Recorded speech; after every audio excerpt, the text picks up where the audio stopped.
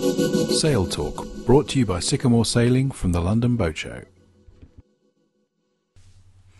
Life rafts, they sit in the valise or the canister on the coach roof, and we don't really know what's going on inside them. Hope we never have to use them to find out. But I talked to Matthew Barr at Premium Life Raft Services at the Boat Show to get his views on buying them, servicing them, and what happens if we have to use them. Right, I'm with Matthew Barr, and we're on the Premium Life Rafts stand at the moment.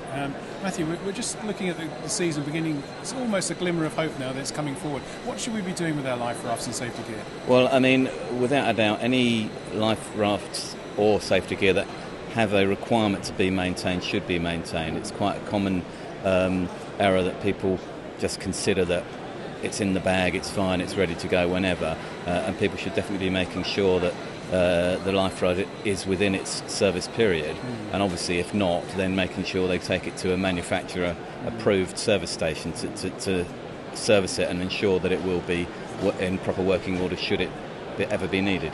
If it's getting near for its service, is it possible to bring it along and for you to sort of show how it works and then repack it? Absolutely. I mean, we encourage people when they bring their own rafts in to actually be there when we open them up so they can actually see what they're getting. And it's not such a surprise when they pull the string if they ever have to, because quite often with there being such a wide range of qualities and of life raft, people find that when they see what they've actually got in the bag, it isn't what they expected, and it does often prompt people to either hire from us a better quality raft or reassess what they actually want and making sure that they are getting what they want and what they need. I suppose it's a false economy if you buy a life raft which is a bit too cheap but it fits your budget, and then the day you need it because you need to step into it, you find, oh dear, I wish I'd invested a couple of quid more. Absolutely. I mean, you can spend on a four-man raft, you can spend anything from about £500 up to 3 times that amount. But when the chips are down and you pull the string, £1,500 seems a very cheap price to pay. Yes. If somebody comes along to you with a small boat, say a Contessa 26, what kind of process do you go through to try and identify what kind of life raft would suit them? Well, the first thing is to obviously establish the size of the butt of the raft, the number of crew, and then to find out where their cruising range is. It's a popular misnomer, though, that I only go 3 miles offshore, so I don't need a life raft, or I don't need the full buttons and bells life raft, because as anybody would tell you, you can have pretty awful weather just as close to home as you can, in the middle of the Atlantic. So you need to really. Our suggestion is that you should buy the best you can afford, and of course, when you're talking about safety equipment, which is designed to save your life, a few £100 extra here could really be a matter of life and death. So you should really think seriously about doing just that and buying the best you can afford. Are there any standards we should look for when buying them? Yeah, the latest derivation of life rafts is the ISO 9650 regulation, which has a pretty formal set of requirements that rafts have to satisfy to achieve that. And it would be my advice that whether you're hiring or buying, that as an absolute minimum, you use a life raft that is to the ISO 9650 standard. That's great. Thanks very much indeed, Matthew. Okay, Thank you. You're welcome. It's all very well buying a life raft, but do you know how to use it? I spoke to Keith Taylor of KTY Yacht Services about survival courses and the way he trains the Volvo crews before they go to sea. What does a survival course entail? And for an average sailor like myself who races around the cans and cruises up and down the coast. That's right. Okay, we run two requirements.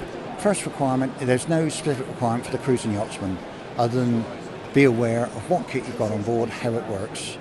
The RYA course is designed on most people's fear is getting wet, what's it like in the water, and how does the life jacket, if you have a life raft, how does it work?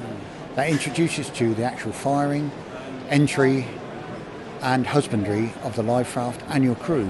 You become aware of perhaps how fit or unfit your crew are. Do they need assistance? You're aware that somebody might not be able to enter a life raft without assistance. Not individuals, no matter male or female, getting into the state where they're almost having a heart attack, trying to prove they can, where with a little bit of help and with a bit of training you can prove how they can be helped to get in. You go through boat husbandry, rather like we're saying service-wise. For the one day, that covers, we call it the wet day. The second day is the ISAF requirement for racing crews, but in fact then it goes into the boat husbandry, how you're going to cut away the rig, the fallacies of everybody has this pair of bolt croppers mouldering away in a... You're smiling now, so you're thinking, I've seen this. Yes, we've been there. The bolt croppers sit in the... and they're duly painted every second season, and they're from the rust. And then find that they never work on wire rigging. They're never designed to. So we run through the whole, and practically as well. Our course are designed hands-on with everything. So you find out what works, what doesn't. You can actually quietly. Some never admit. Some do, saying, "I've got a pair of those," or "Oh, I've got one, and I thought it would work." It doesn't. All the kit we try and expose as much hands-on. With rigging, discussing mast, demasting, anchoring, what works, what doesn't, and producing a forum between all our clients that actually say, well, I've done this, I've tried that. So that's basically is an awareness course. Great, and then the message is get it booked now while The message it's still is, January. When you're looking at servicing your boat, look at servicing your crew as well. Sounds good. Thank you very much indeed. Pleasure. Barton will be a familiar name to most Contessa sailors. I spoke to Christian Brewer about some of their latest developments. I'm with Christian Brewer at the moment on the Barton Marine stand, and we're just looking at some of the new equipment that they brought out, which might be suitable for anybody refitting the Contessa 26. Christian, maybe you can just explain a bit more about your clutches. Yeah, we brought out a new rope clutch design. We started with a single clutch last year. This year we're introducing the new double and triple rope clutch. Rope size is from 8 to 12 millimetre. Very clean design, all made in-house in the UK.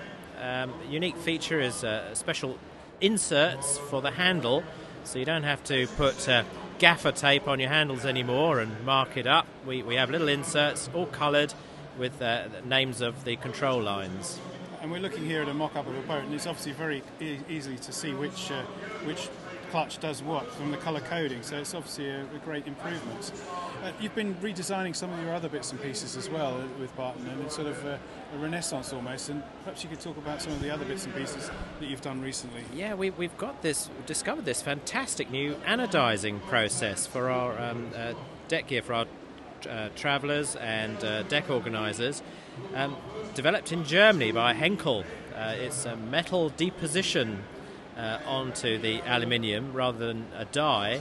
Very durable, long lasting. We're having great success with it. Doesn't fade and keeps an even colour. And presumably it's a bit more resistant to corrosion as well. Yeah, UV stable and no problem with salt corrosion at all. That's fantastic. Yeah. Well, thanks very much indeed. That concludes this issue of Sail Talk, brought to you from the London Boat Show by Sycamore Sailing.